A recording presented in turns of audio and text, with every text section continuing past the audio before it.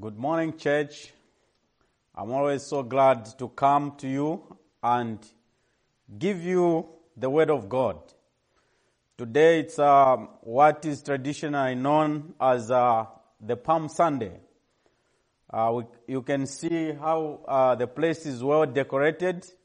We bless the Lord. Or the other word is the triumphant entry of the Lord Jesus Christ into Jerusalem. So praise God. I remember 2 years I had preached about that, maybe a year ago or so.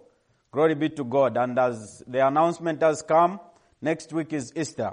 But today I have something that I'm going to give us because in this very course of the week, when we reach Friday, it will be the time, when Christ is through this week after entering Jerusalem, will be arrested and all the crucifixion and his death.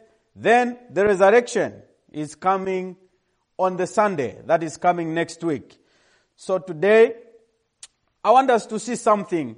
We want to look at the purpose as to why Jesus Christ came.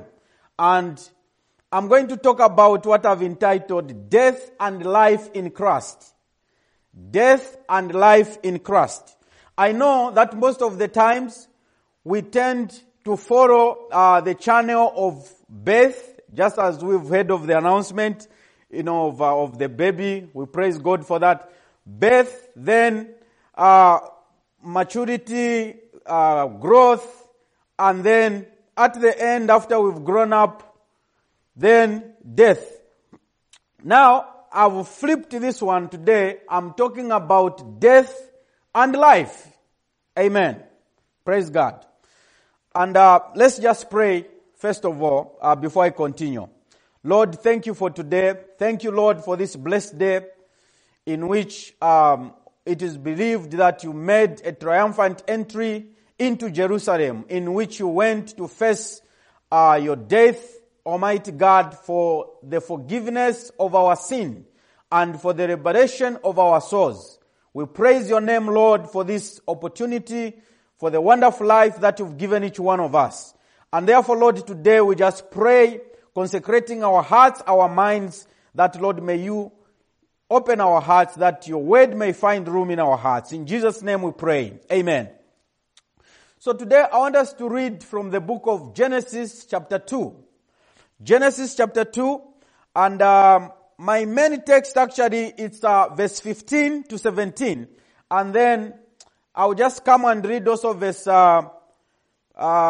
7 to 9. Or I can begin from verse 7 then to 9. The Bible says, Then the Lord God formed the man from the dust of the ground. He breathed the breath of life into the man's nostrils, and the man became a living person, or a living soul. Then the Lord God planted a garden in Eden in the east, and there he placed the man he had made. Verse 9. The Lord made all sorts of trees grow up from the ground, trees that were beautiful and that produced delicious fruit. In the middle of the garden, he placed the tree of life and the tree of knowledge of good and evil. Verse 15 to 17.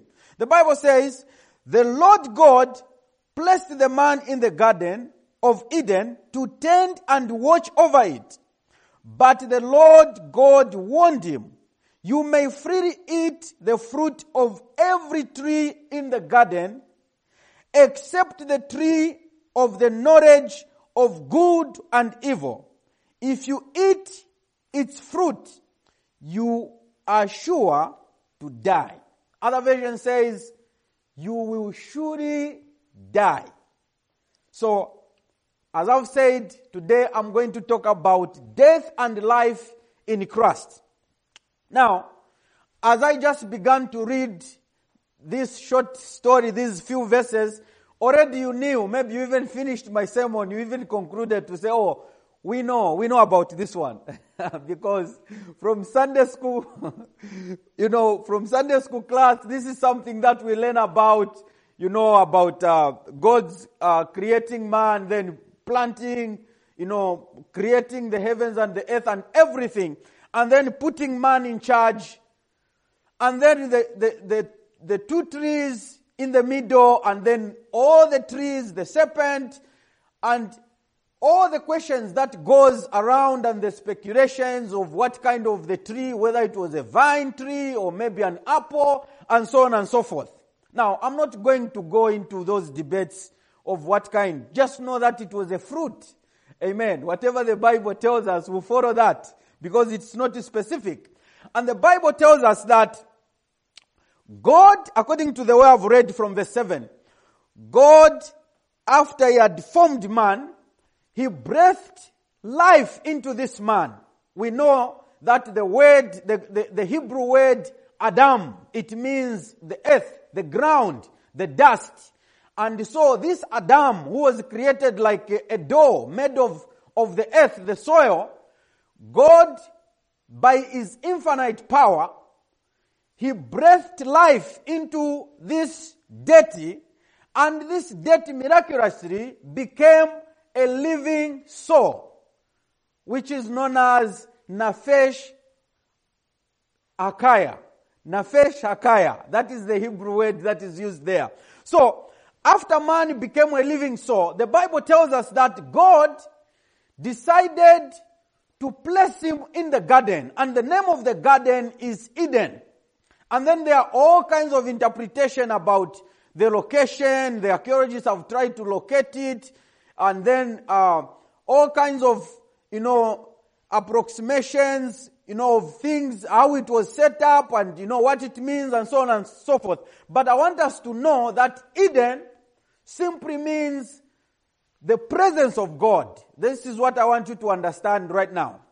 Eden is the presence of God, because the Bible tells us that God made this garden, put all these things. It had never rained before, but He caused the water to come out of the ground as springs, and then begin to water this garden of the Lord. And He had put seeds of all kinds, and it was beautiful.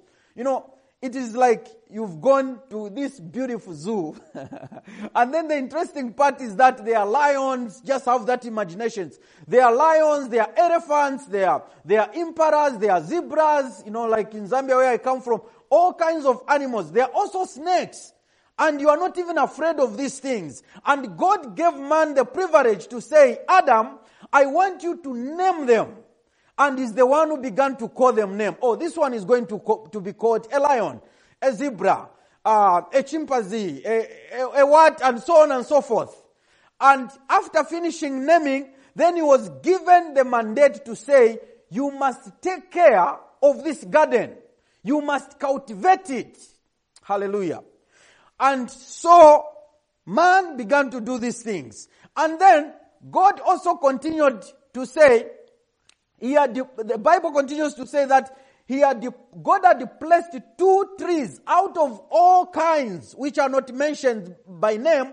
He mentions specifically 2 types of trees. One, it is the tree of life. And then the second one, it is the tree of the knowledge of good and evil.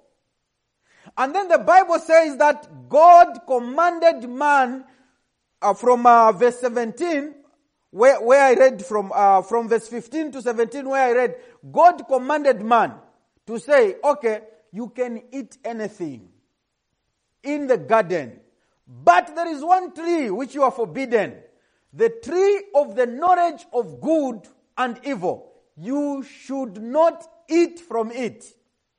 Now, this becomes very interesting and a source of controversy up to today, because it will bring up so many questions, so many things. There are some people, philosophers, who are going to ask and say, if He is a really good God, a holy God, a loving God, why did He put the tree knowing that Adam was going to eat it? or the woman was going to eat. There are all kinds of questions. Now, I want you to understand. That's why I've mentioned these two trees by name. The tree of life and the tree of the knowledge of good and evil. And then Adam is given the choice, is given free will, and is told the advantages and disadvantages of all these trees. You can eat, Adam, from all these fruits. It is fine.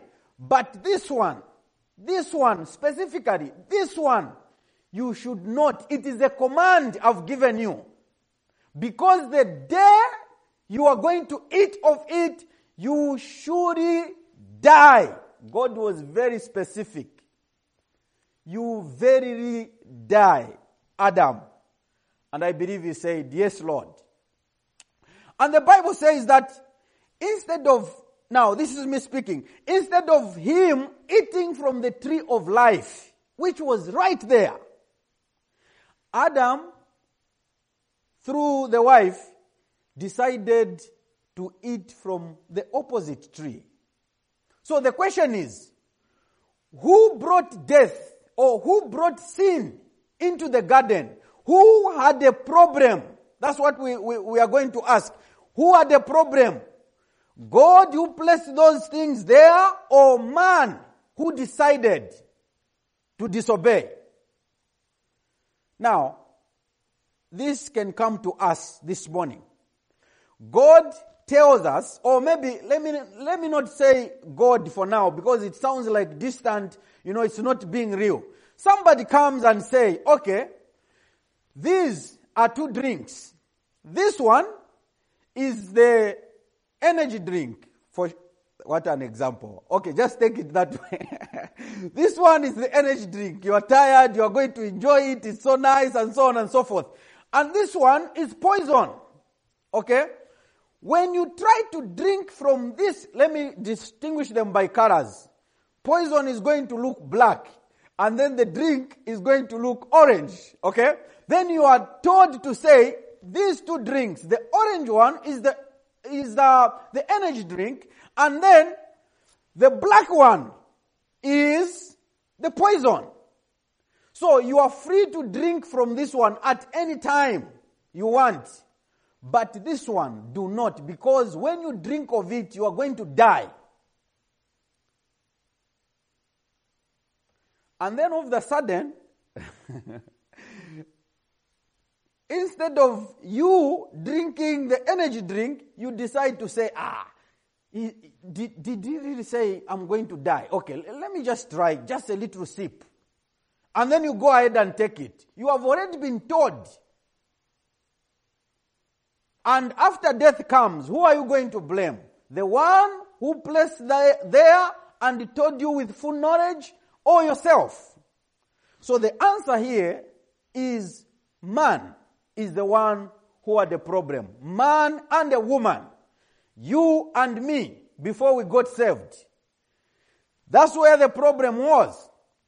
So they broke the law out of curiosity, and even when the enemy came, when the serpent came, he used the very words and he started questioning, because that's his act. That's the way he acts. That's the way he operates, by deception.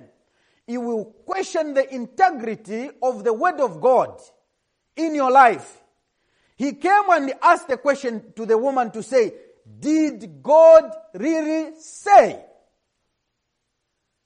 Of course, God had said, and it is possible that when God was saying, of course, Eve wasn't made yet, wasn't created. But there is also a possibility that maybe he could have repeated before both of them. But in this case, we say, man went and told the wife and said, this is the command of God. And she had listened. But at that time, she was just good all this time. And then Satan came and asked the question again. Did God really say? Trying to put doubt in the mind of the woman.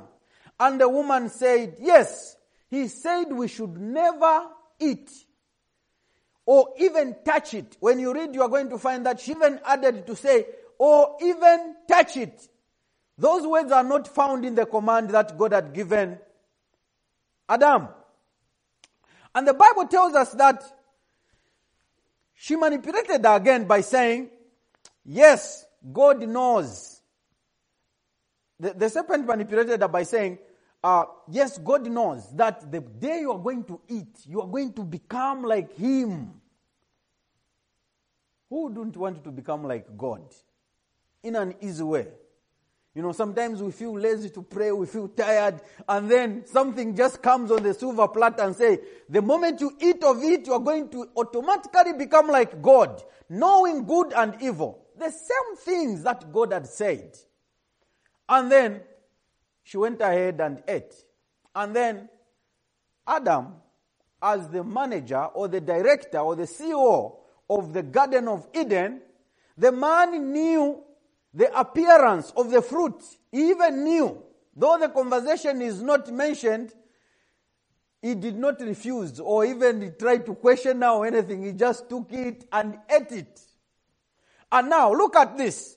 Because the man is the commander at that particular time. He was the commander. Now, this, I'm not saying this in trying to put, men on top and considering women to be less. No.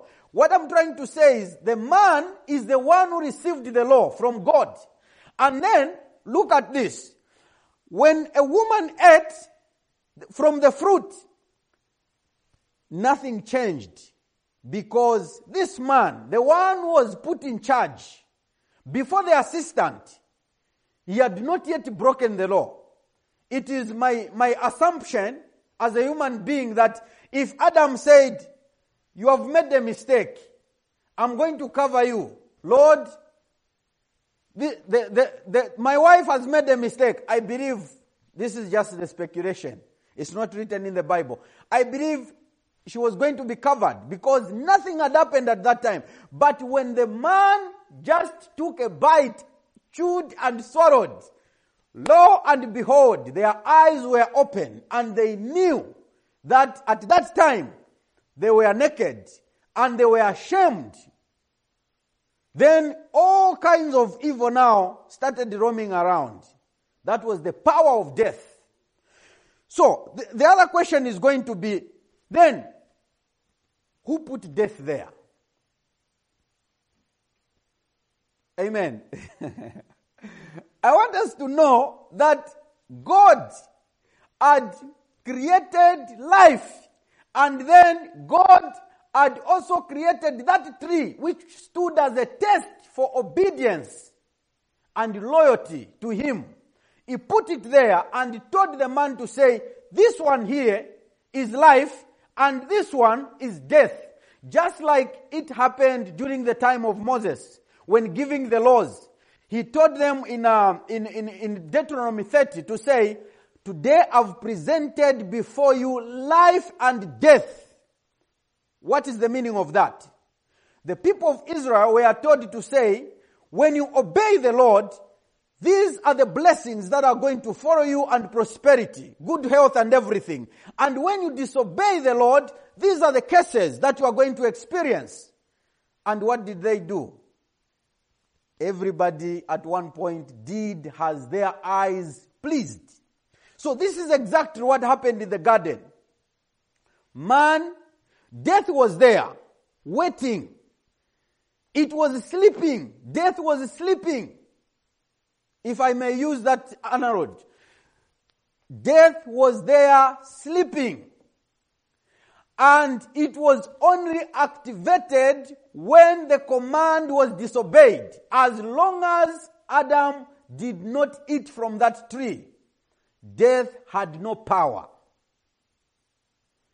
It's like, let me give an example. It's like you see, I heard a story of a man who was passing through some place. And then he saw this big dog running after him. And it was making aggressive sounds. It was charging against him. And he became afraid. He started running. It pursued him. And then because the man became tired, it brought him on the ground. And as it started, to do its hands and so on and so forth on his face, and then when it opened the mouth, like, trying to make sounds, the man just discovered that dog had no single teeth in the mouth. It had no teeth. And then he was like, I've been running all this time. I'm sweating and I'm afraid to death, fearing that the dog is going to bite me, but it has no teeth. Now, I hope that makes a little bit of sense. Death was in the Garden of Eden, but it had no power. It had no sting. It was sleeping. But it was only activated after the law was broken. Oh my God. And from that time, death was experienced. Now, I want to say something about this. I'm going to do a little bit of systematic theology today, but I won't be going into details of theology. I'll just be very simple. Now, look at this. Death is activated. The command was, God cannot lie. He is not man that he should change his mind, nor the son of man that he should lie. When he makes a promise, he will always fulfill it. And so he said, Adam, the day you are going to eat, you surely die. Now, look at this. Eve eats, Adam eats. The only thing that they realized was, one, they were afraid. They even ran off from the garden on their own. The presence of God became a terror to them. And the Bible says that God took up the initiative to follow and said, and he started calling out, Adam, Adam, where are you? He said, I am here, Lord. What are you doing? I was afraid. Now, it is believed that once, during the day or at any time, God could come down and begin to have a conversation, with his friend, Adam. But at this time, God knew already what had happened, but he came down to say, what is going on? And then Adam he had already abandoned the garden. He said, I was afraid when I heard you coming. And then God asked him to say, you were afraid. Why? We know the story. He said, because I was naked. Who told you that you are naked? Because from the time I created you, you've never realized that fact. He said, the woman you gave me. Woman, what happened? The woman, instead of saying, I take responsibility, man, it started with man. Instead of taking responsibility, man said, the woman. And the woman said, the snake. So the snake is the only creature that took up the blame without pointing to anybody. Now, at that point, we are going to hear that children will be born to Adam and Eve. And Adam is going to live 930 years. Now, I was thinking to say, hey, a promise of death has been given to say, the day you eat, you die. And then this man is going to live 930 years. That's a long time. Amen. So, I want to talk about the 3 types of death that occurred at this time, or which are there. So the first one is the separation from the presence of God. Now, as I earlier mentioned, that Eden represents the presence of God, communion with God. But the moment that law was broken, man separated. He was alienated. And the Bible says that it is implied that the tree of life was the remedy to the law which had been broken. And had man gone back and ate, the Bible says that they were going to live forever. But what God did is he put the cherubim, an angel guarding with the sword that was going forth and that was going forth, to like to cut anyone who would go closer, and that made them afraid. So he protected it to say, in this state which they are in, they are not allowed to eat from it. So, the separation, that is the first death which occurred. Separation from the presence of God. Now, I remember at Baptist Theological Seminar of Zambia, I had a professor called Dr. John McPherson. He retired and came back to the United States. He used to say, conscious existence without God is called, every time we used to finish, death. He had taught us that. Every time we came into class, you ask, conscious existence without God, it is called, then we shout death. So, people who have no God in their lives, sorry to say, they are walking dead. I know that doesn't sound good. They are dead people walking. That is the first death which is there. Separation, from the presence of God. You are disconnected. That is death. And then, the second death that I can say, it is the removal of the Spirit of God from an individual. Since we are in the New Testament, this is a different topic. But in the Old Testament, the Spirit of God used to come upon the people, dwell. And at that particular time, the Spirit, that which made the communication between them, that fellowship, to be going on, was removed. The protection was removed. That was another death which occurred. And then, the last one, it is the one which is common. We know this one. The physical death, dying of this physical body. We've experienced this one from our families, our friends. Now, these are the kinds of death. That's why we shouldn't be surprised that after Adam had eaten from that tree, he kept on living for years and kept on bearing children. Up to today. That's where we are coming from, all of us. Amen. Now, God said, this is not going to end here.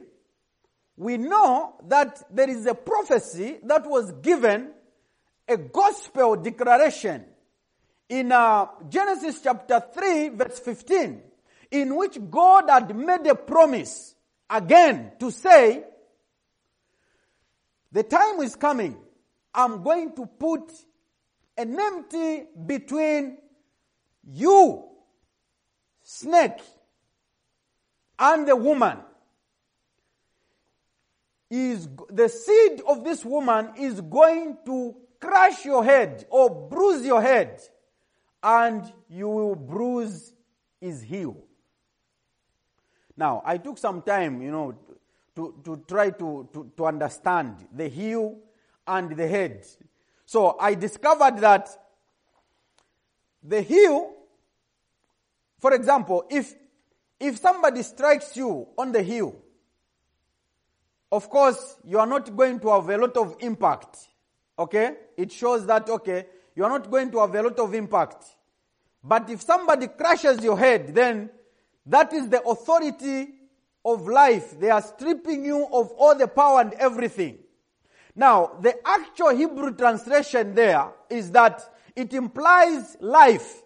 And then there is a reference to the birth of Esau and Jacob. Because the word for heel actually is, I've forgotten the Greek word. It's the Hebrew word. It's a cope. Yeah, something like that. A cope, which means that's where the name Jacob is taken from. Okay? So what that means is Jacob was given the name Jacob because as they were being born, the first one came out, Esau, and Jacob was still holding the heel of the firstborn. And so he was given the name Jacob. And different scholars have said that was like foretelling his life, to say the time is coming, because the heel, according to the Hebrew, it is also associated with life. For example, like the midwives, whenever a Hebrew child was born, they could test whether the child has life or not by lifting the child using the heel. You know, that is something which one rabbi explained. So, there is that prophecy to say you are going to bruise or strike his heel, meaning his life. But even as you do that, he himself is going to crush your head. So, in other words, Satan, as he did that, as he had Christ nailed on the cross of Calvary, by bruising his heel, he thought that he had attained the victory, but little did he know that his head was being crushed. Amen. I hope I've made a little sense on that one. Now, so all this death came upon humanity, upon man. And God said, I am going to raise a seed that is going to bring back this fellowship which has been broken between man and God. But it took some time. Death had entered into the world. Now, we need to understand that what caused death to be activated from its sleep, to begin to wake and take lives, it's sin. And then the sin that is mentioned there is actually in singular form. It's not in plural. It was sin. That's why when we come to chapter 4, there's an example there. When Cain killed the brother Abel, the Bible says that God warned him to say, sin is crouching. It is trying to master you.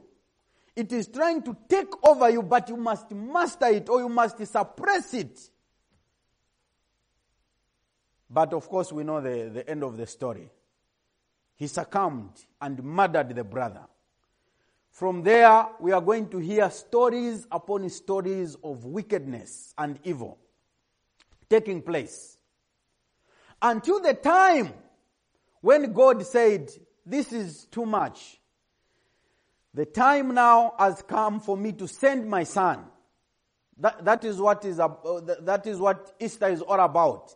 I am going to send my only begotten son. That's why in John chapter 1 verse 1, the Bible says, in the beginning was God, and in the beginning was the Word, and the Word was with God, and the Word was God. Verse 14 says that, and the Word became flesh and dwelt among us, and we beheld his glory. The glory that is from the Father. That is the manifestation of Jesus Christ as the incarnate Christ. So Jesus manifests now on earth. That too brings all sorts of questions. Everything about Jesus, it's miracles. It's something that confuses the wise. You can only perceive them and understand them fully if you become the partaker through the Spirit of God. And so the birth of this son is another debate. The virgin birth, something that had never happened. The son is born. He is actually given. He wasn't born. The Bible says that unto us the son is born. Unto us the son is given, because the Father gave him from heaven. He already existed. Then he manifested here on earth. So he was given. And so his mission was very simple. To restore the relationship that had been broken back there in the book of Genesis. And so I want us to turn before I go there. Okay, let me just read in advance. I want us to turn to the book of Romans. Then I'm going to explain something. Romans chapter 5, verse 12. Praise God. Hallelujah. Romans chapter 5 and verse 12. The Bible says, when Adam sinned, sin entered the world. Adam's sin, as you can see there, it is singular. Adam's sin brought death. So death is spread to everyone. For everyone sinned. Yes, people sinned even before the law was given. But it was not counted as sin because there was not yet any law to break. Still, everyone died from the time of Adam to the time of Moses, even those who did not disobey an explicit commandment of God as Adam did. Now, Adam is a symbol, a representation of Christ, who was yet to come. But there is a great difference between Adam's sin and God's gracious gift. For the sin of this one man, Adam, brought death to many. But even greater is God's wonderful grace and His gift of forgiveness to many through this other man, Jesus Christ. Hallelujah. You can even shout the hope of glory. Praise God. Now, let me just end there. So, the Apostle Paul now is connecting these incidences. Now, before we come to this, before I come to Romans here, I want us to understand something. So, Jesus Christ comes. And so, like today, He enters Jerusalem. And then He's welcomed. Hosanna in the highest. Blessed is He who comes in the name of the Lord. And then the people rally against Him. And 3 days later, things changes. They begin to shout, "Crucify Him! Crucify Him!" Now, before the crucifixion, the Bible talks about the Garden of Gethsemane. Now, remember, I'm talking about the Garden of Eden. And so, Jesus Christ finds Himself in the Garden of Gethsemane. And in the Garden of Gethsemane, He is interceding, is praying, is sobbing, because the power of death had become so heavy. Death was crouching. Satan was crouching. Remember, the Bible tells us during the temptations that after Satan had tempted Him 3 times and failed, he left Him for the opportune time. So that time had come. And this time, He used a couple of different people. The first one that He used was Peter. After He pronounced him as the Christ, the Son of the living God, the Bible says that the same man was used by Satan to try to dissuade Jesus Christ from dying. He told him to say, "Lord, what are you talking about? You keep saying that you are going to die in Jerusalem. No, I'll make sure that you are not going to die." And Jesus looked at him. In Luke chapter 23, the Bible says that He turned to him. He turned to him actually and told him, 22 rather, verse 31. He turned to him and told him to say, "Simon, Simon, Satan has asked to sift you like wheat, but I've prayed for you that you may not fail. And after you've been restored, strengthen the brothers." Those words hit on the deaf ear of Peter.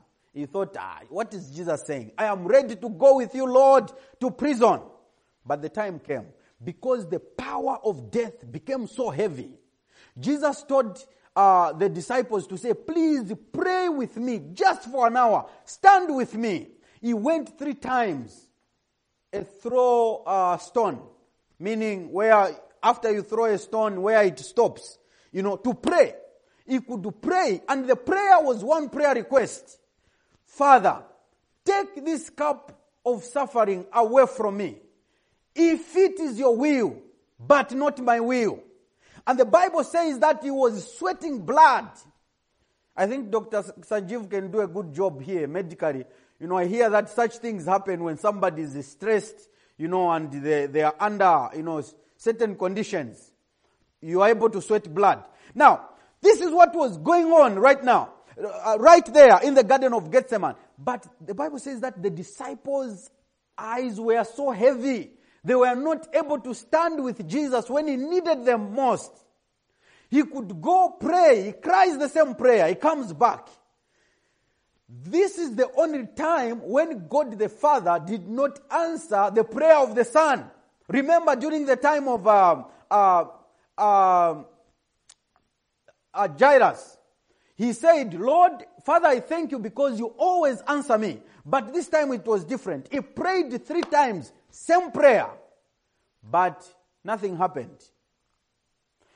And when he came back, he woke them up and said, you've been sleeping. You could not stand with me just for an hour.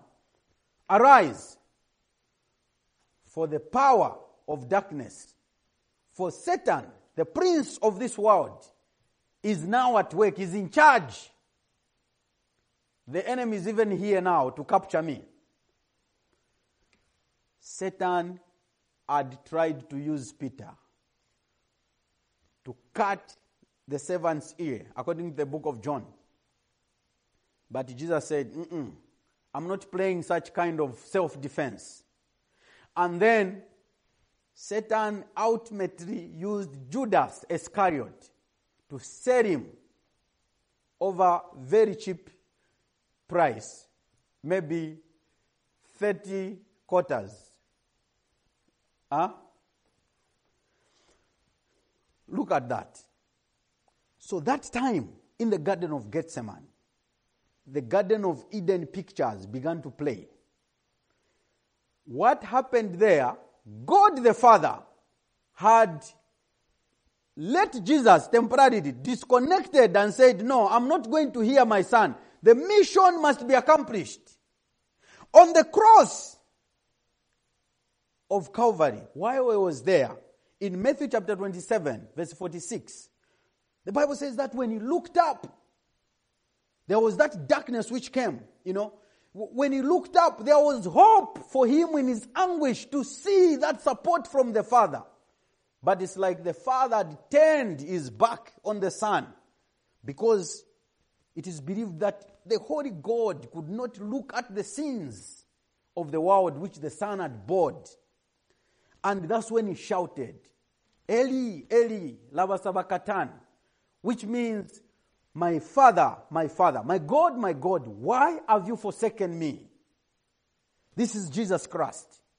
So remember, I talked about the 3 types of death. Jesus was replaying these stages. And then the last one, it is in the book of John.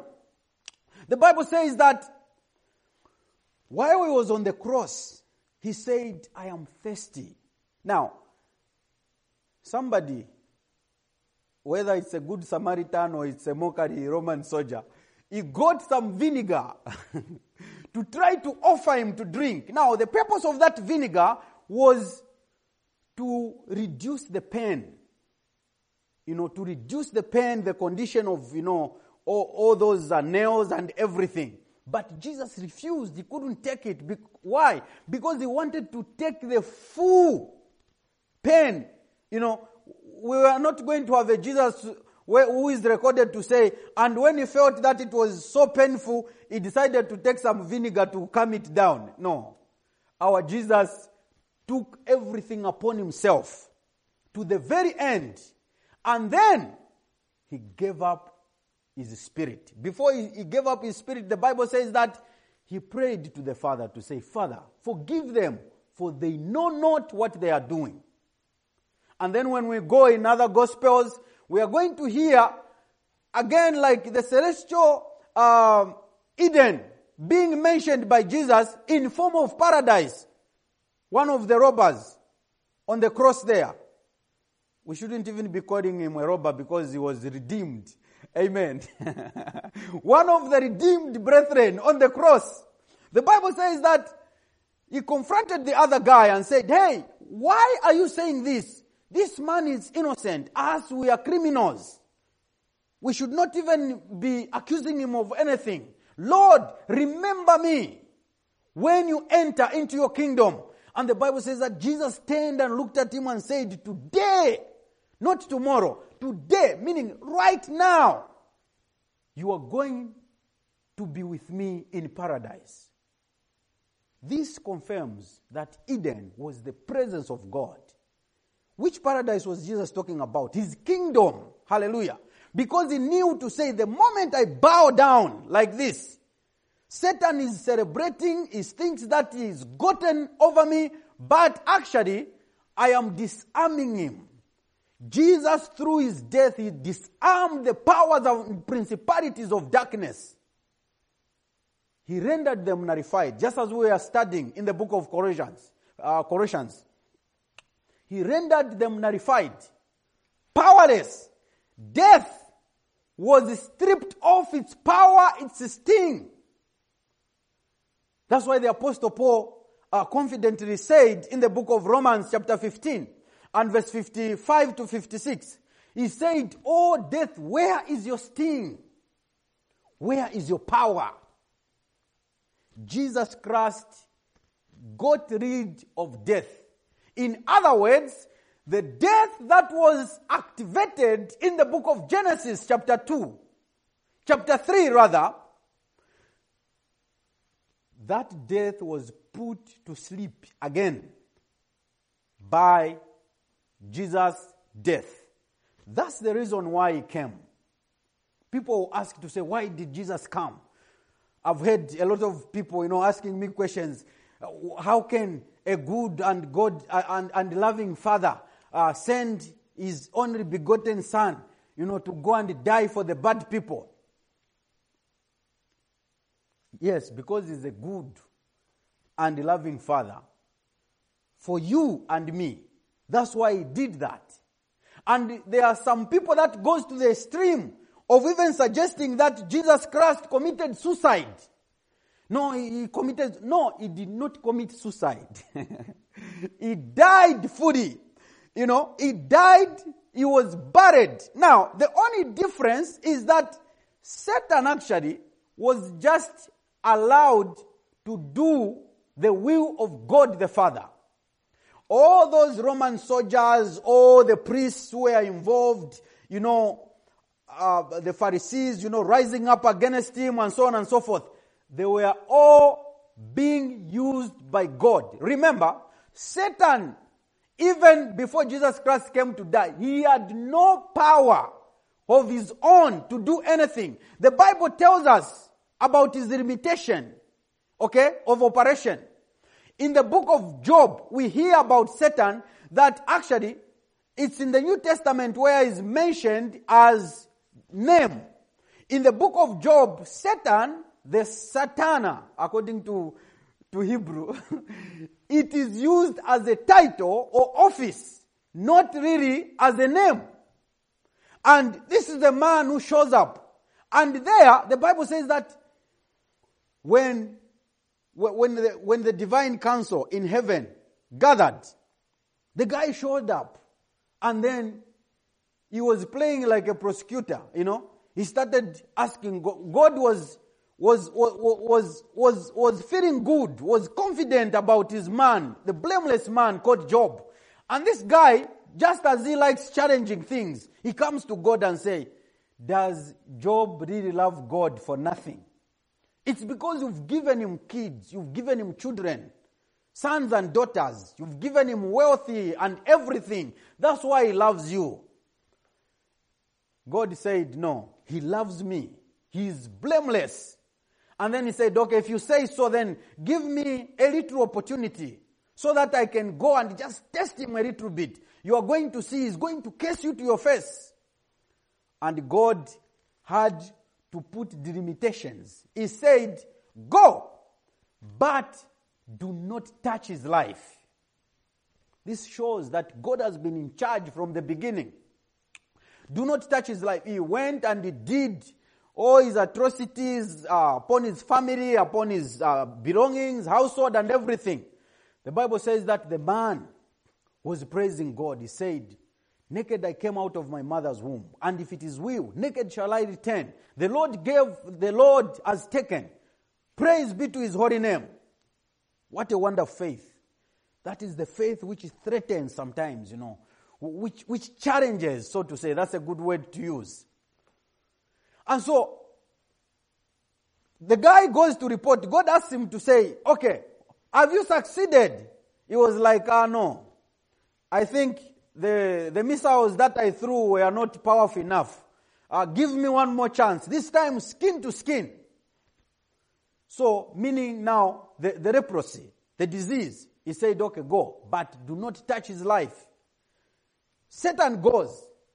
He does all he could, and we know the end of the story. In the book of 1 Kings chapter 22, we hear about King Ahab and Jehoshaphat when they met together to try to war against another king. And the Bible says that he called the false prophets of Baal.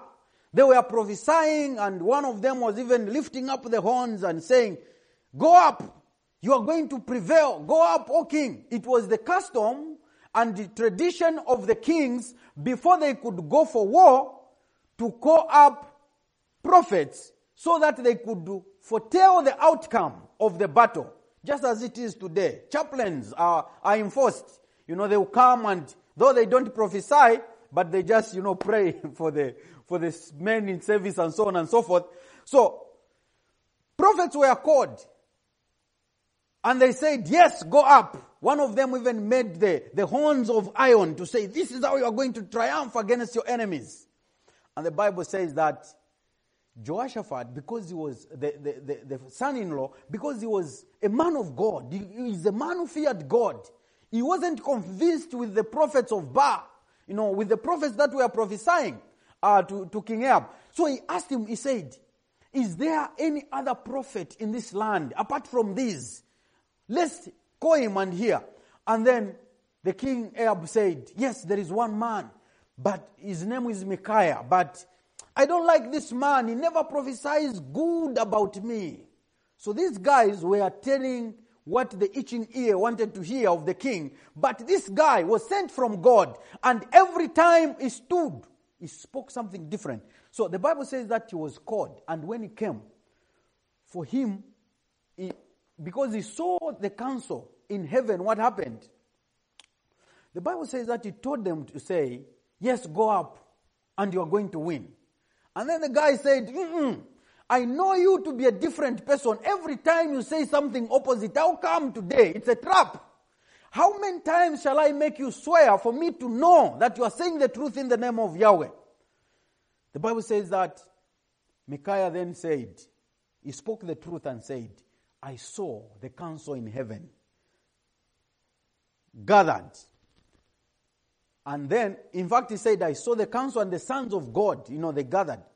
And I heard a voice saying, who shall go before us to entice Ahab so that he should die in the battle?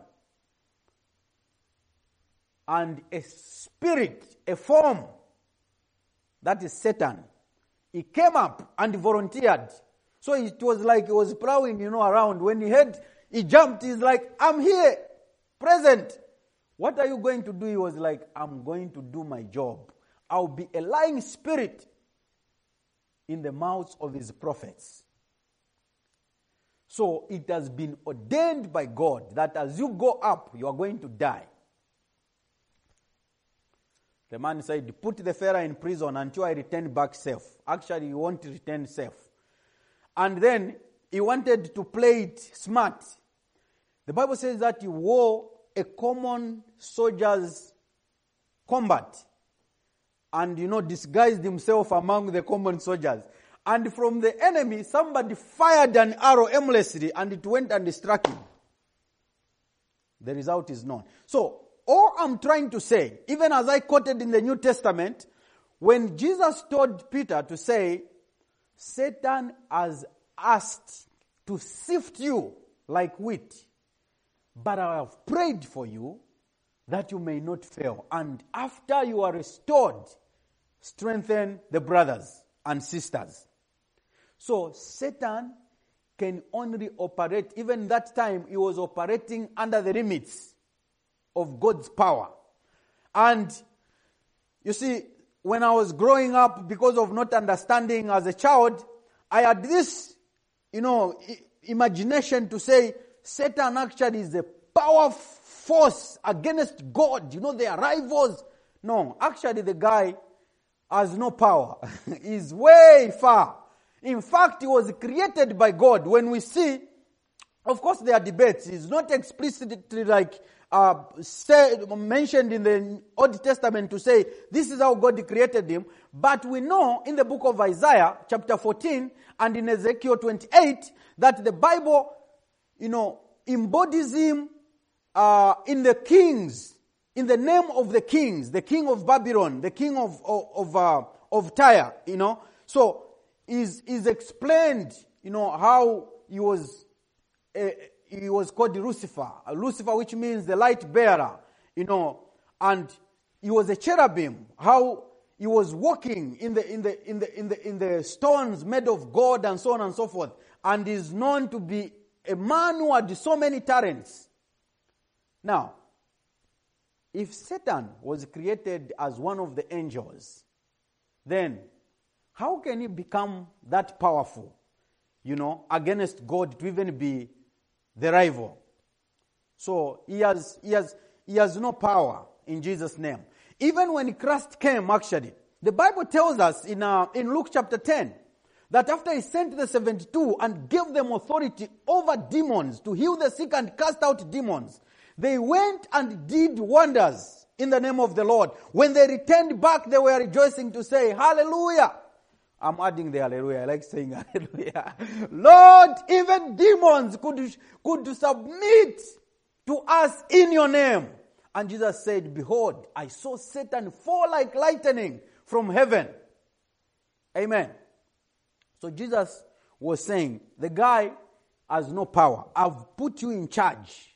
I've put you in charge. You have authority now. I've brought this authority upon you. As long as you are in me, you are operating in me as your master, as your Lord, Satan has no hold over your lives. So, brothers and sisters, it's my encouragement today that let us understand that death was activated by sin through rebellion and disobedience of man. But life was brought free of charge by Jesus Christ. Now, this is something we've seen a lot of, movies acted, stories portrayed in drama and so on and so forth, whereby Jesus came as somebody, because for God to be called a holy God, a covenant-keeping God, a promise-keeping God, what he says must come to pass. That's his character. He told Adam that the day you eat, you should die. And death had to take place. You cannot say after that, you and me cannot say after, by his own will, he chose to go for the tree of knowing good and evil. We cannot conclude to say, no, God killed him. No. He chose death. In so many ways, there are also decisions that we make sometimes which are not right decisions. We will be coming to church, we are praying, and God is speaking. Maybe we're about to make certain decisions. God is speaking to say, this is not the way. But sometimes because you and me have been given the freedom of choice, especially in America, I've seen that to be a very big reality. Where I come from, it's a little bit different because the culture is different. But here, there is that, whereby they want to do whatever they want. It's my life and so on and so forth. So when you make such a decision, then if it is a wrong decision, then there are consequences that are going to follow. But I want to encourage you that we need to make right decisions. Decisions that are godly. When God says, don't go this way, we must not go. When God says, do not eat this, we must not eat. When God says, pray this time, we must be praying. When God says, be committed to me, give your life to me, today, we must obey. How many times have we been resisting? God maybe has been showing our family members, maybe there are those that have not received Christ and they are watching me right now. God has been speaking to you. The Holy Spirit has been ministering about certain issues that you need to make adjustments to. And then, he's been giving you options. He never forces. Satan is the one who come and try to corner you here and there. But the Spirit of God is a very tender spirit. He will just whisper to you, look at this. When you go this way, these are the benefits. When you go this way, these are the things that you are going to encounter. What is your choice? Most of the times we choose to go the wrong way. I want us to realize that even what the enemy has already destroyed. Now, I can expand by saying death again will manifest in our lives in different forms. There is death of relationships. There is death of marriages. There is death or maybe of jobs or different kind of things. There is death in your prayer life. Maybe your prayer life has died over the years. You are not able to pray as you used to. There is a solution to that. If you can trust in the Lord Jesus Christ again, if you can put your faith back in the Lord Jesus Christ, Jesus is the life. Jesus is the way, the truth, and the life. The Bible tells us in John chapter 10 that the thief only comes to steal, kill, and destroy. But I have come that they may have life and have it abundantly. And this is the free gift, as we've read in the book of Romans, that just as death came through one man by the name of Adam, life also came through one man called Jesus Christ. He came and died for you and me. The only gratitude that we can pay this man, Jesus Christ, is to surrender our lives to him. And as we do that, we are going to make him happy, to the glory of the name of the Lord. Hallelujah. So, my brothers and sisters, I want us to realize, if maybe we had forgotten, or may I say, I want us to encourage each one of us, even our families, our friends, that wherever there is death, if there are those that do not know Jesus Christ as their Lord and Savior, this is the time. Or maybe they are far away right now. Next Sunday is Easter. Amen? Invite them. Let them come and receive Jesus as their Lord and Savior, so that the power of death can cease out of their lives. Why am I saying this? Look, this Jesus Christ has prevailed over death and defeated it once and for all. He is the only man who died and was put in the grave, came back to life, and has lived forever. Lazarus, though we don't have a report to say, and Lazarus died for the second time, but we know that the guy died at one point. Amen? But Jesus Christ, and all those, the Dorcas and the people, they died again. Those who were brought back to life. And it is Jesus who did that. So, even before his death, he was showing to people to say, look, I have power. In John chapter 12, he said, I have power to lay my life down and to take it up again. He has authority. He proved it with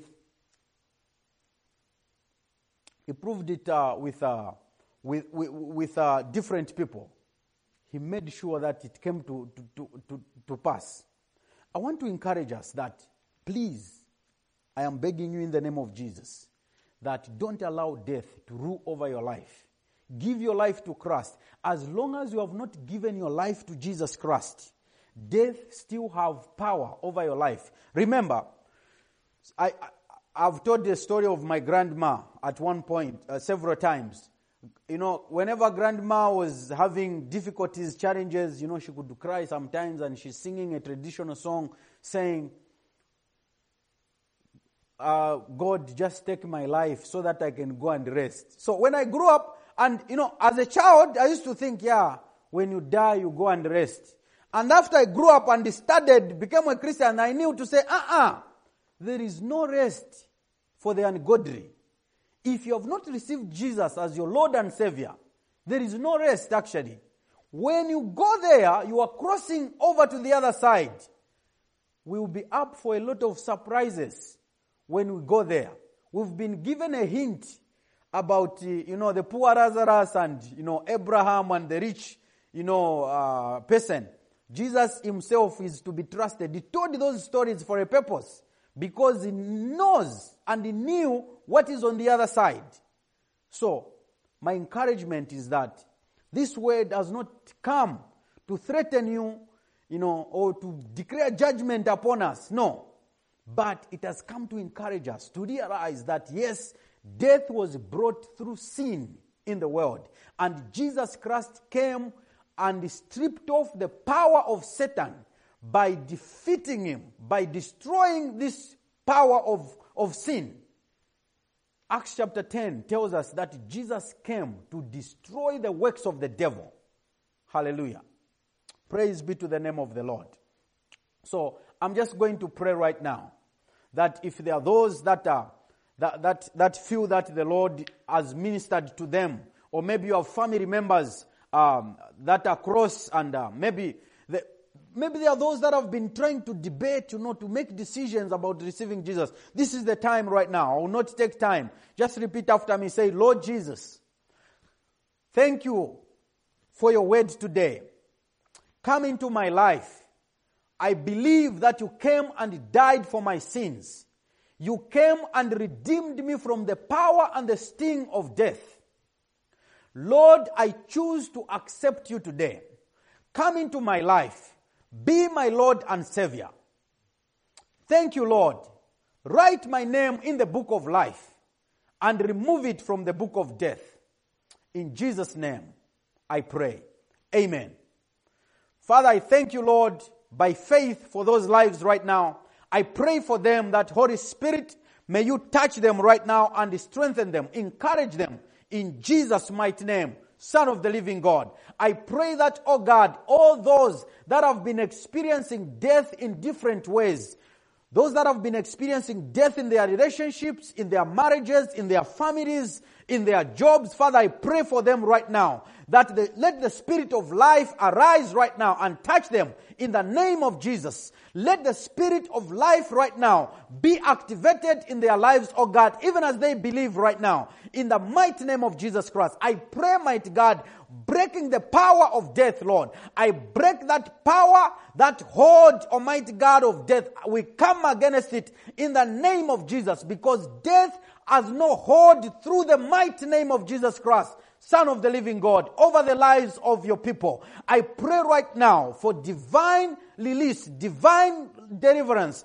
divine healing upon each one of them. Those that are sick, and maybe the enemy is trying to take their lives, oh God, and they do not know you. I stand in the gap right now as the servant of God, that Lord, set them free from the power of death right now. Let healing come upon them. Let deliverance come upon them right now. In the name of Jesus Christ, Son of the living God. Blessed be your name, Lord. Thank you, Father. I pray right now for the sick right now.